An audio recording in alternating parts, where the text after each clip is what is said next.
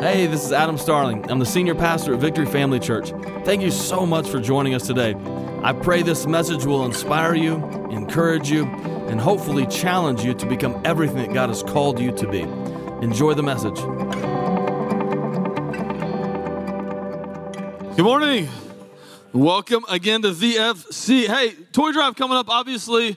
I just want to encourage you, bring a toy or multiple toys, and certainly sign up to volunteer. I'm the pastor, so obviously I want you to come to church, but I just got to be honest, being in the church is actually far more important than attending the church, and this is an opportunity where we can be the church. I do actually think those go hand in hand, but let's make sure we are the church. We can be the hands and feet of Jesus to kids and families in our community, and so make sure you get signed up to help or to bring toys for that. One of my favorite things we do all year long. And here's kind of just how we do it. We set the parent up to be the hero, so we don't actually give the kids toys. It's not about the church being a hero. We want to give the toys to the parent. The parent can take it home, put it underneath the tree. So Christmas morning, the parent, or if they choose Santa Claus, whatever the case may be, but the parent can be the hero because our heart is to come alongside them and give them a really big win in the Christmas season. So today we're going to continue in the series Imperfect Heroes, and it's been a fun series, and the whole goal of this series is for us to look at the people that God has used mightily through the entirety of Scripture. And all these people, they got issues. Right? All these people, they are more jacked up than all of us in this room. And so one of the great things about going through this is that we can learn and we can grow. We can understand if God can use them, then I know that God can certainly use me. Anybody, you ever plan on something and maybe you got all the details, you're ready to roll, and it just turns out significantly different than what you planned on? That happened to you? Yeah, that happens to me. It feels like that happens to me a lot. Late December, we did our Christmas Eve stuff. We had our plans. We were ready to roll. We were going to go to Orlando, Florida. We're going to watch OU play Florida State in the bowl game. We were super stoked. We were excited. We were ready to go. The family was going to go, and we had our plane tickets. We had tickets to Disney. We had tickets to the game. Like everything's going to be so great, and we're ready. And then all of a sudden, that's back when I was on social media. Twitter's just blowing up, and apparently Southwest has an absolute meltdown. Right, the whole airline, nobody can fly out anywhere. And so I'm like, oh no. And so I'm looking at our flights. I'm like, our flight got canceled. So I'm trying to find other flights. We'll just drive down to Dallas. We'll fly to Dallas. Those are getting canceled. We'll go.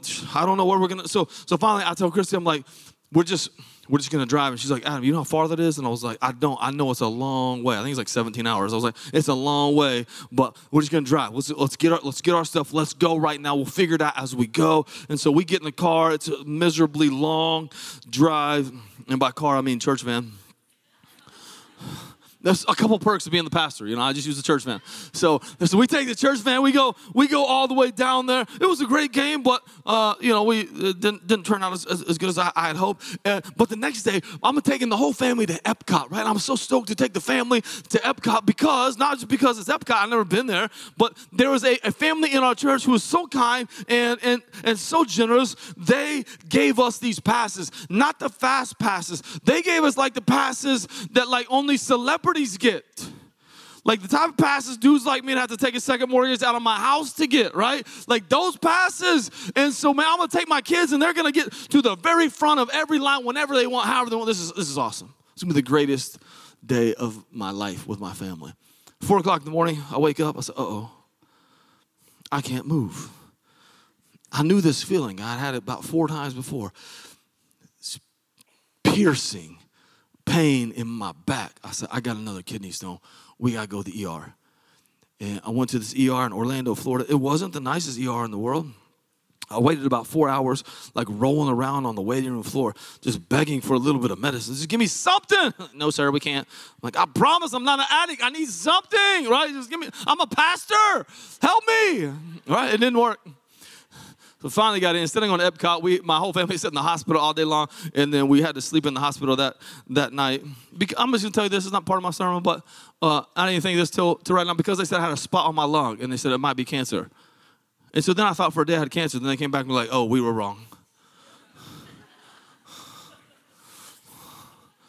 They weren't the most professional folks on the planet.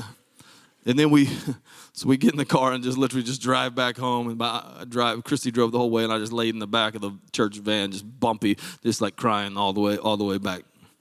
We had a great plan. It just didn't turn out the way that we had anticipated, right? And I think this happens a lot of times in a lot of people's lives. It's not the big of a deal, but a lot of times it also happens to people.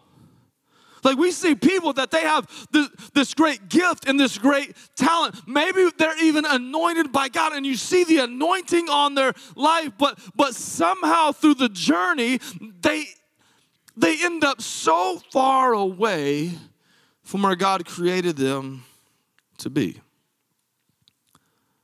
If we're going to look at the life of Samson today, but first, you remember talked about this a few weeks ago. There's a very specific cycle in the Old Testament that the Israelites go through, okay? Love God, serve God. Things go well. Because things go well, then they start loving themselves a little bit, just like a lot of us. Things go well, then they start worshiping their own idols. They start turning their backs on God. And then so God allows an enemy to overtake them. Things don't go well. They become slaves to an enemy. They cry out to God. God forgives them. God gives them a prophet, a judge, or a king. As we go through the Old Testament, it starts prophets and judges and kings. And God gives them a prophet, or judge, or a king. And then they lead and they overtake whoever is oppressing them. And the Israelites turn back to God. They love God. He blesses them. And then all of a sudden, the cycle continues. And they turn their back on God. And it goes again and again and again and again, right? So now we're in this period where the Philistines are ruling over the Israelites. So God is raising up Samson in Judges chapter 13. And this is a bit of a sensitive story for me because people assume that when Samson lost his hair, he lost his strength. And I just don't love that part of the story because it's very not funny, but... So Samson's mom was barren. She couldn't have kids. But an angel of the Lord appeared to her, very similar to the way an angel appeared to Mary, the mother of Jesus, right? So an angel of the Lord appears to Samson's mother and says, you're going to become pregnant. You're going to have a son. He's going to take the Nazirite vow. And the Nazirite vow, it just means you're set apart. But the vow, it's pretty simple. You cannot cut your hair. You cannot touch dead things. And you cannot drink alcohol. So you're gonna have a son. He's gonna take the Nazirite vow, and I'm gonna raise him up, and he will lead God's people. And sure enough, she has a son. She names him Samson. So he takes the Nazirite vow. Don't cut your hair. Don't drink alcohol. Do not touch dead things. He's set apart to do something special and significant. God begins to use him in a powerful and a mighty way. He becomes the judge, which is really the guy in charge. He is remember there's prophets, there's judges, and then there's kings. So he is like the king. He is fully in charge. And he grows into this man, and Scripture tells us that God gave him supernatural strength. We see his ability to kill a lion with his bare hands. We go through Scripture a lot, and we're like, yeah, that's cute. That's not cute. That's unbelievable, right? Several years ago, I was playing golf, and I hit my golf ball close to a goose. And I guess she was trying to protect her eggs that looked like my golf ball. And so I just walk over to the goose, and I'm trying to be cool, real slow. I got a golf club in my hand just in case things go south. I just want to wave it at the goose just a little bit, you can keep your stuff. I'll take my stuff. We're cool. And the thing starts hissing at me. You ever heard a goose hiss? I didn't know they did that. Like, with this little tongue out like a snake. It's weird. She's like hissing at me. I'm like, whoa, is she mad? And so I just kind of wave the club just a little bit more. She ain't scared. She ain't backing down. She started flapping her wing at me. And I'm like, all right, I got you. Cool, I get another golf ball. No worries. It's called a truce, right? I get my car, I go on, right? She started chasing me. I'm not making this up. This is not a preacher story. I turn around, I'm on the golf course. I turn around and I run the other direction. And she chased me, flapping her little wings. Which is bizarre, because I've been hunting for geese before. You know what they tell you?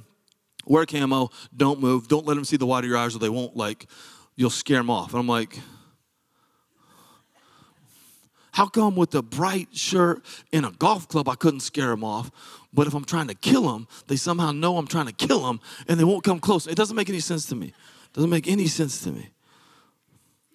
So I'm scared of a goose, and Samson, he's locking up with a lion and ripping him in half with his bare hands. It's incredible. It is clear that God's hand is all over his life. The Bible also says that Samson kills 1,000 men, right? So God has given him supernatural strength. But then all of a sudden, sin starts to creep into his life. All of a sudden, we see him continually break the vow to set him apart. He touches the carcass of a dead lion. He drinks alcohol at a party. He eventually lets Delilah discover the secret to his strength as she cuts his hair. The vow has been broken. He loses his strength. The Philistines come in. They capture him. They take him hostage. They gouge out his eyes, and then they parade him into a coliseum like a circus animal to make fun of him in front of 3,000 people. They tie him up to a couple of massive posts. Most of you know the story. He prays for strength one more time. God gives him the strength one last time. He pushes the post of the Colosseum and collapses and kills 3,000 people. Killed more people in his death than he did when he was alive. What a sad tragedy. A man that was chosen by God. Supernatural gifts. A man that was set apart. Had a great support system, and then all of a sudden, this is how it ends. What went wrong? How did God's chosen, God's anointed, God's hand was on us? How did it end like that? We're going to look at 3 destructive thoughts that led to his demise. And I think if we're all honest, and I hope that we're all going to be honest, I think we all struggle with some of these, if not all these. A lot of the times, his thoughts were, I want it, I deserve it, and I can handle it. I want it, I deserve it, I can handle it. First, I want it. Judges chapter 14, verse 1. Samson went down to Timnah and saw there was a young Philistine woman. When he returned, he said to his father and mother, I have seen a Philistine woman in Timnah. Now get her for me as my wife. His father and mother replied, isn't there an acceptable woman among your relatives or among all our people?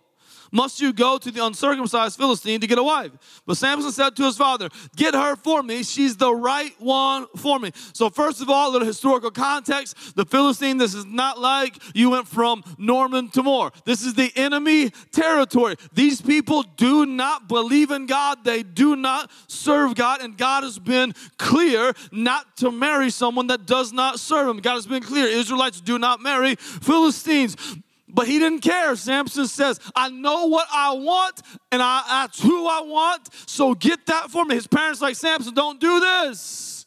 I don't care. I don't care what God thinks. I don't care what wise counsel thinks. I want it because I want it. I'm going to do it.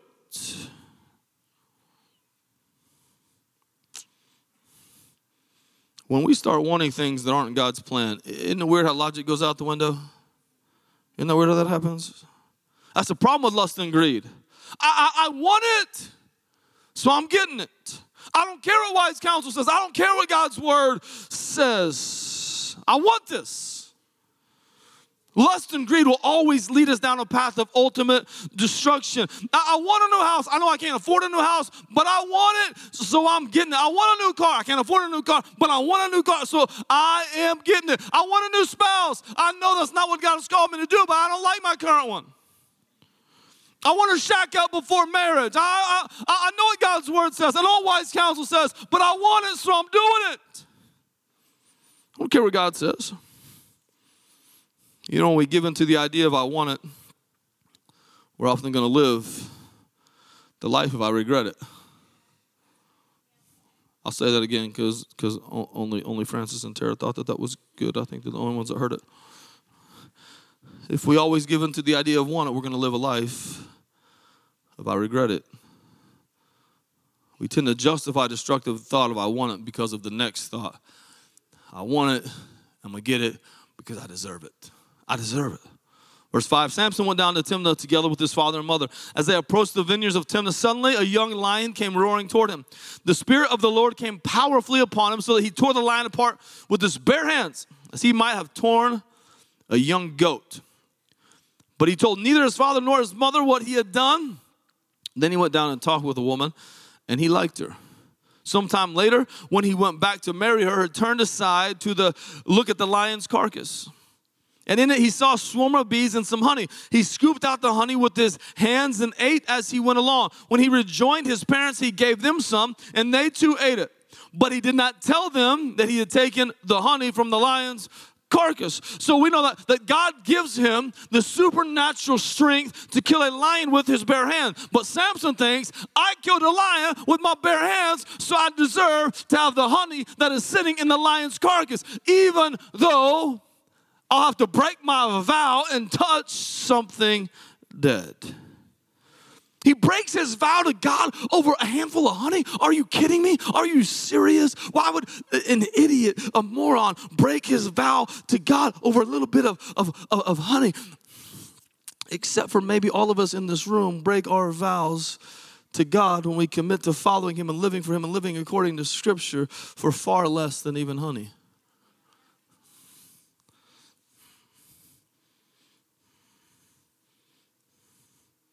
We break our covenants to God. Why?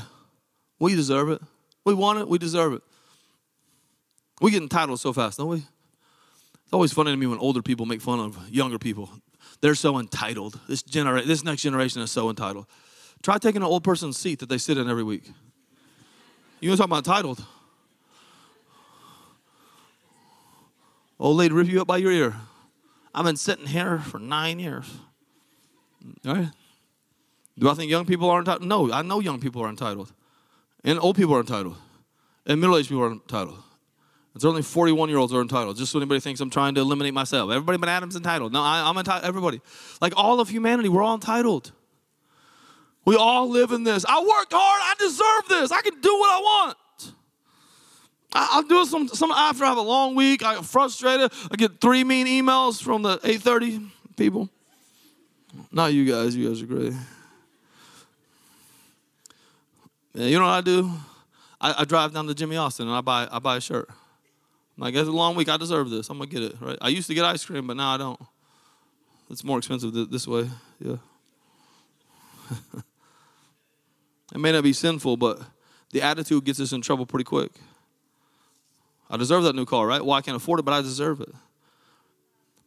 I deserve. Listen to me. Some of you feel like this. I deserve somebody to love me more than my spouse does. I deserve that. I deserve a promotion. I've been working hard on my job for 3 months. I deserve to live however I want. It's the life I created. I deserve it. I'll live my life how I want, how I see fit. You know why we do that? We start with I want it, then we say I deserve it. We do that because we think, I can handle it. I can handle it. Verse 10, now his father went down to see a woman, and there Samson held a feast, as is customary for young men. If you study the culture and the context right here, this is not a feast like Thanksgiving. This is a feast like a bachelor party. There would have been a lot of alcohol, so Samson killed a lion, killed 1,000 dudes, found this lady that he likes. He wants to party. I want it. I deserve it. And listen, I am the great Samson, the great warrior. God's anointed. I can handle this. I can handle all the stress in my life. I mean, sometimes I may need an extra pill here and there. I can handle all the pressures in life. I mean, sometimes maybe I need a few drinks here and there. I mean, there's this new girl at the office. She kind of cute. I can handle flirting with her and not cross any lines. Can you? I can handle another credit card. 76% interest. I can handle it. I got it. I can handle leading my family. I don't need to be praying with them at night or reading God's word with them. I don't need to be doing any of that. I don't need to be taking them to church, or I don't need them being youth or kids. I got it. I handle it. I want it. I deserve it. I can handle it. There are all these destructive and selfish thoughts that go ruin your life. You imagine the great Samson, middle of this Coliseum. 2 giant poles is the circus animal, the entertainment. 3,000 people.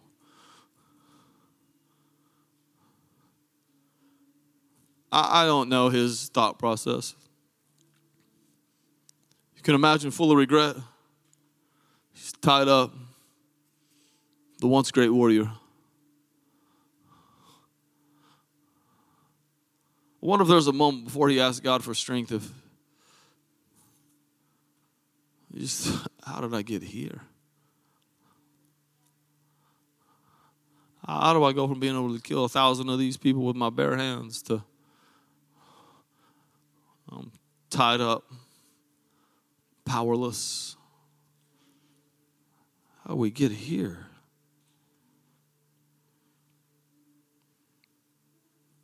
Listen, you're not going to get your eyes gouged out, and you're not going to be paraded around like a circus animal if you have these thoughts in your life.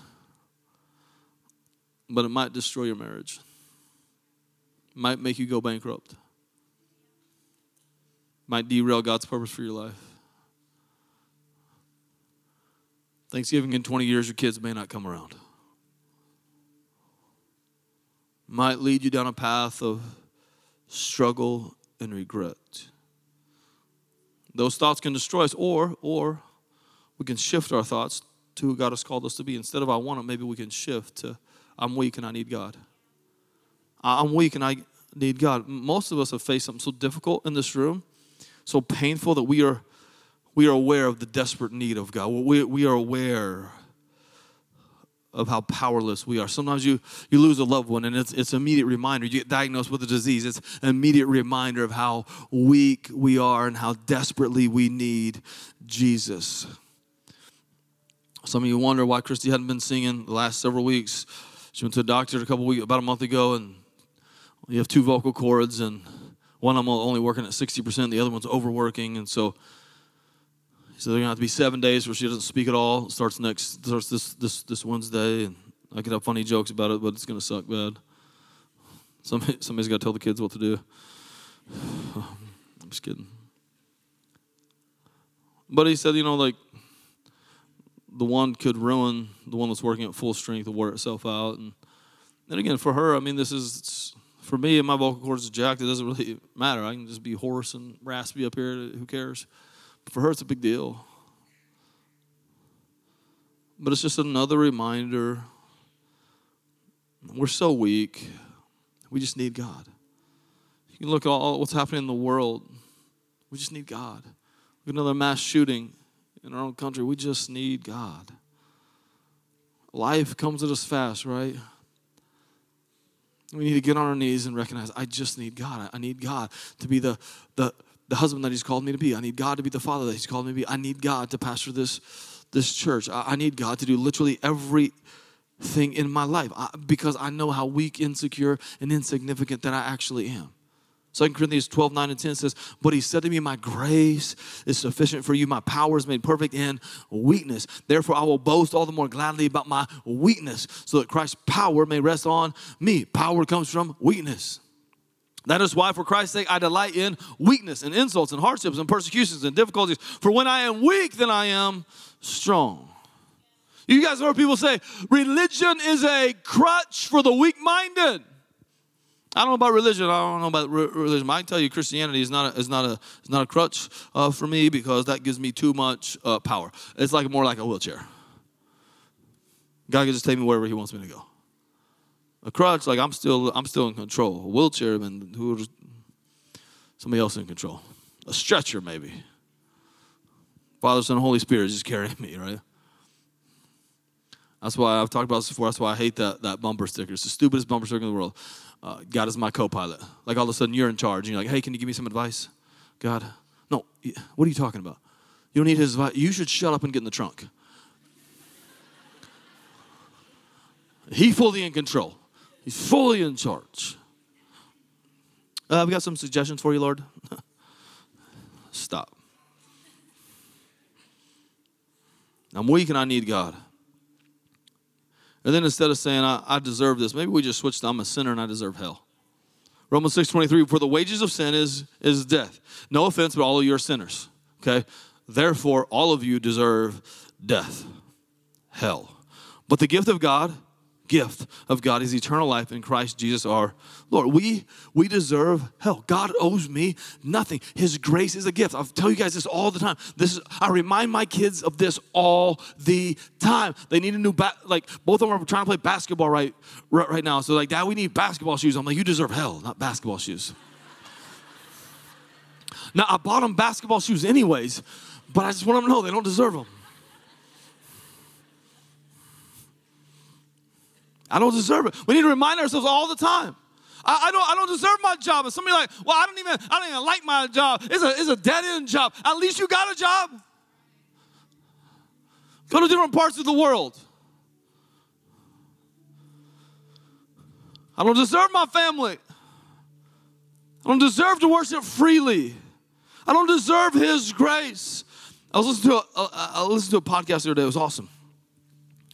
And a guy named Arthur Brooks was talking. He's a professor, I think, at one of the Ivy League schools. I think at Harvard, but I'm not sure. He was talking about the idea of a reverse bucket list. I never heard that idea before. Some of you probably heard it. I never heard it. But the idea of a bucket list is you write down like this list of things you want to accomplish, and then when you do something, you cross it off.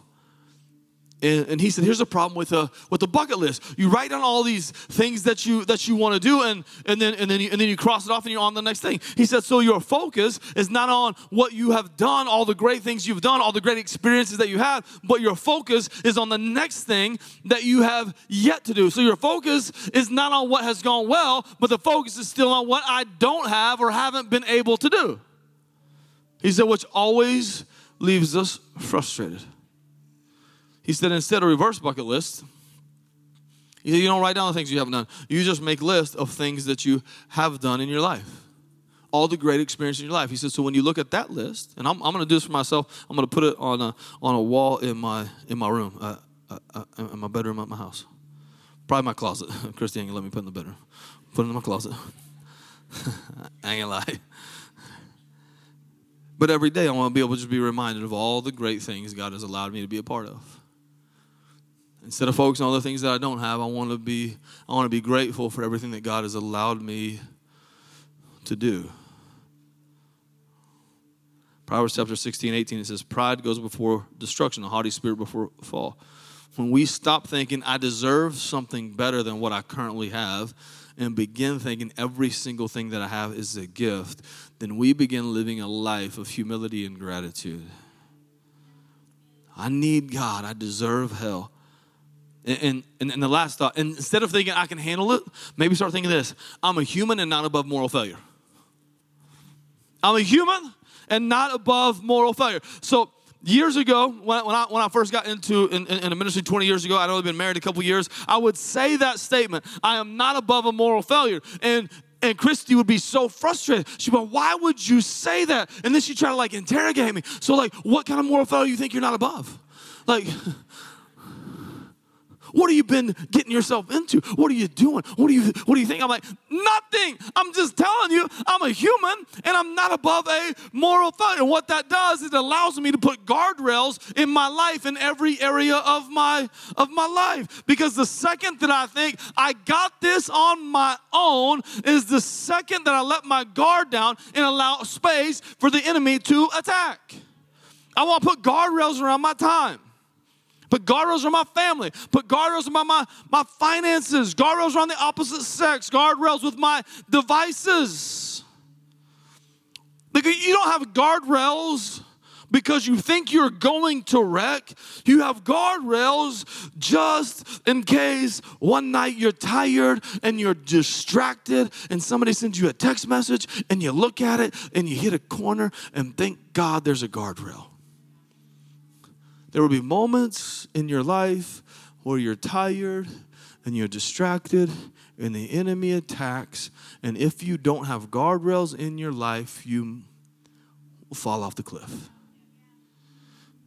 Guardrails are not a sign of weakness. They are a sign of strength. And let me be super clear. I'm talking to you, Jesus Jr. Those of you that say, I'm not above a moral failure, you're already on your way. I'm not trying to be mean. I know I come across intense a lot up here. I'm just trying to be helpful. You're already on your way.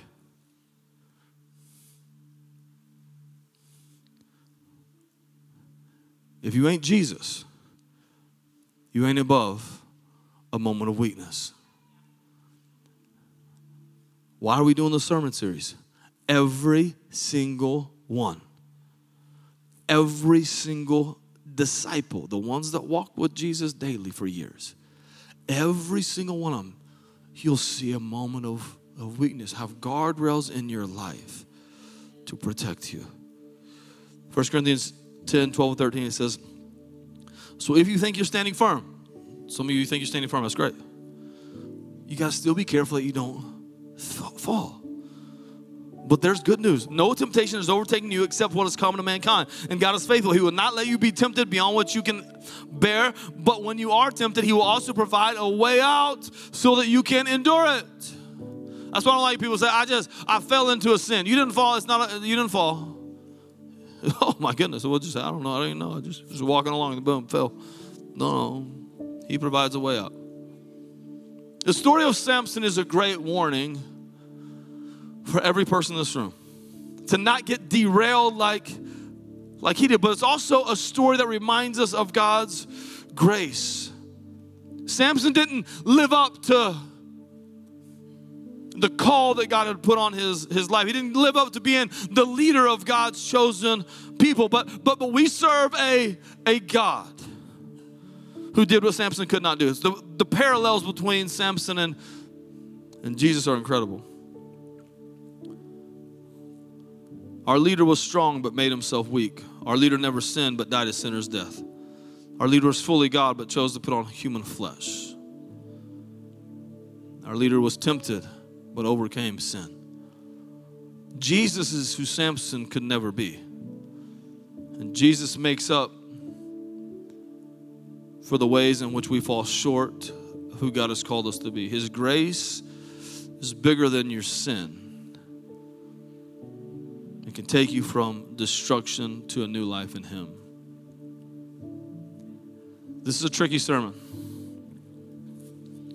because I can say all these things and at the end of it you hear, but God's grace. And you think, thank God for that. I can keep living life however I want. So I just want to be careful on how I say this. It does not matter how long you've sinned, how much you have sinned.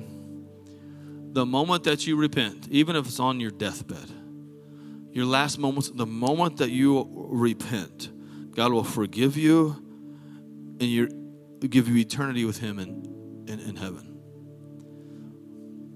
At the same time,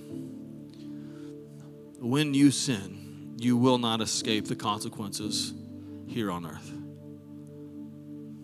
Did God answer Samson's last prayer? Yep. And it was incredible. But that wasn't the way it was supposed to play out. God's got a plan and a purpose for your life. And we don't want to live our lives in a way where we say, I'll just make it to the end and try to get forgiven of my sins, because this is just making a mockery of the cross anyways. And we want to live our lives for God here on earth. We want to be used by God here on earth. We don't want to live our lives, how close can I get to sin, but rather how close can I get to God? Because I know my purpose is to be used by Him. Heavenly Father, we love you and we're grateful for you. God, we're grateful for your word. God, help us to take your word and understand, God, who you are and who you've called us to be.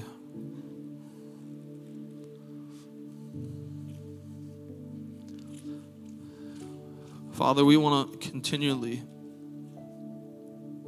God, live in humility. God, knowing how weak and insignificant we are, totally dependent on you. We depend on your grace. We depend on your mercy. We depend on your strength.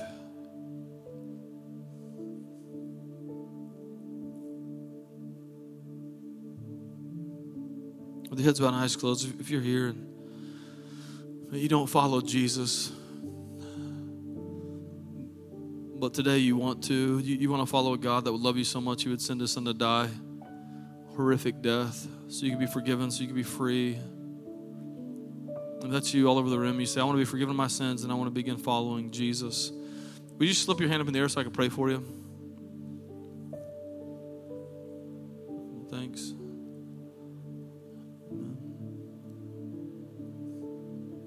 Amen. Everybody pray this prayer together. Say, Heavenly Father, thank you for Jesus. Thank you for the cross and the resurrection. Forgive me of my sins. I refuse to live for me anymore. I'll live for you every moment of my life.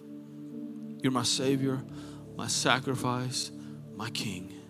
In Jesus' name, amen. Thanks so much for joining us today. If you enjoyed today's message, I want to encourage you to like it or share it on social media and tag @victoryfamily_. If you haven't already, download the Victory Family Church app to stay connected with everything that's happening throughout the week. Thanks again for listening. Have an awesome week.